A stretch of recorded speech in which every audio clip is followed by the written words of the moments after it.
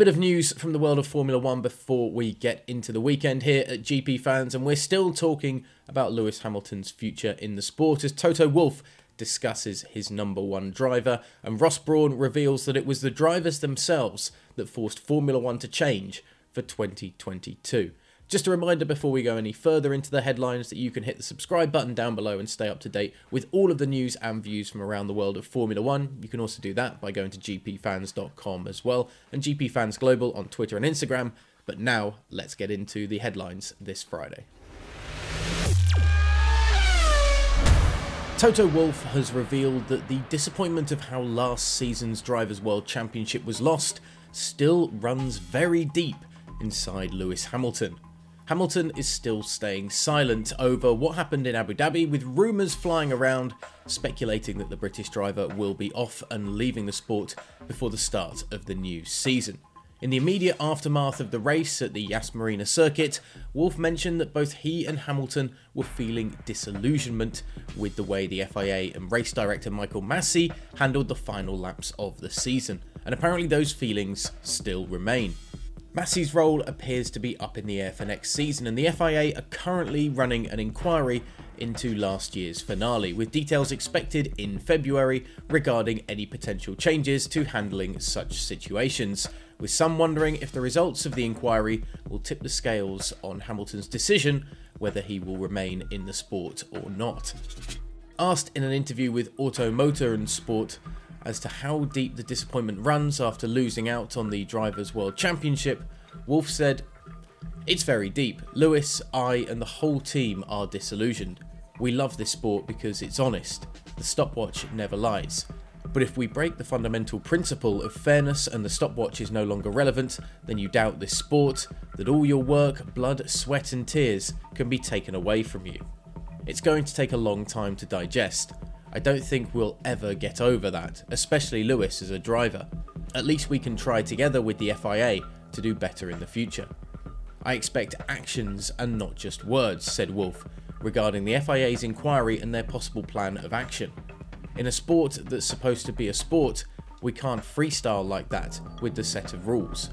Before the start of the new season, there must be clarity about the rules so that every driver, team and fan knows what is allowed and what is not.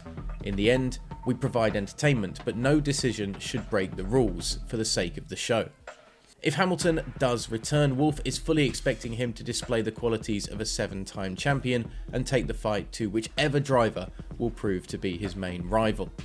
"The capacity of Lewis is often wrongly questioned," remarked Wolff. Even after the events in Abu Dhabi, he immediately congratulated Max. "Lewis only wants one thing: fair competition on the track. We will deliver that."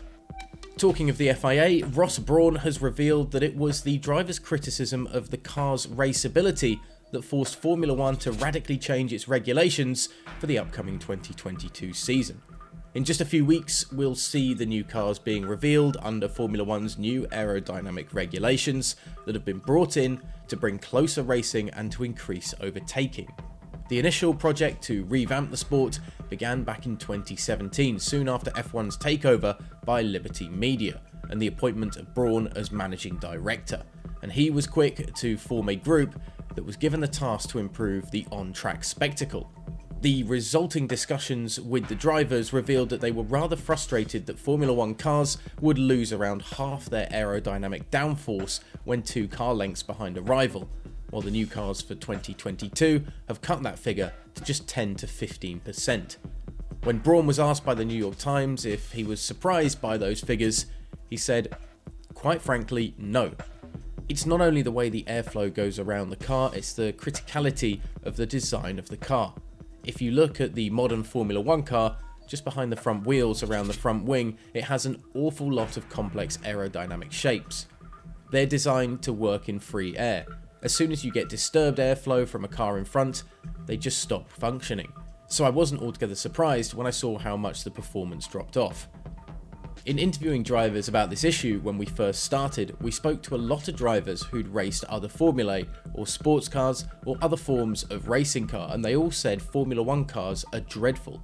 We spoke to drivers who were racing sports cars or had come up through Formula 2, and they all said the same.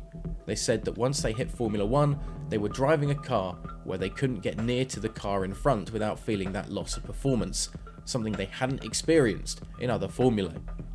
So the new cars in Formula 1 may go hand in hand a little with any other changes that come from this FIA inquiry into what happened at the Yas Marina circuit last season. Let us know in the comments section below how much you're looking forward to the new cars getting on track and seeing them for the first time. Remember, all of those reveals start in around about early February, and of course hit the subscribe button to stay with us here at GP Fans.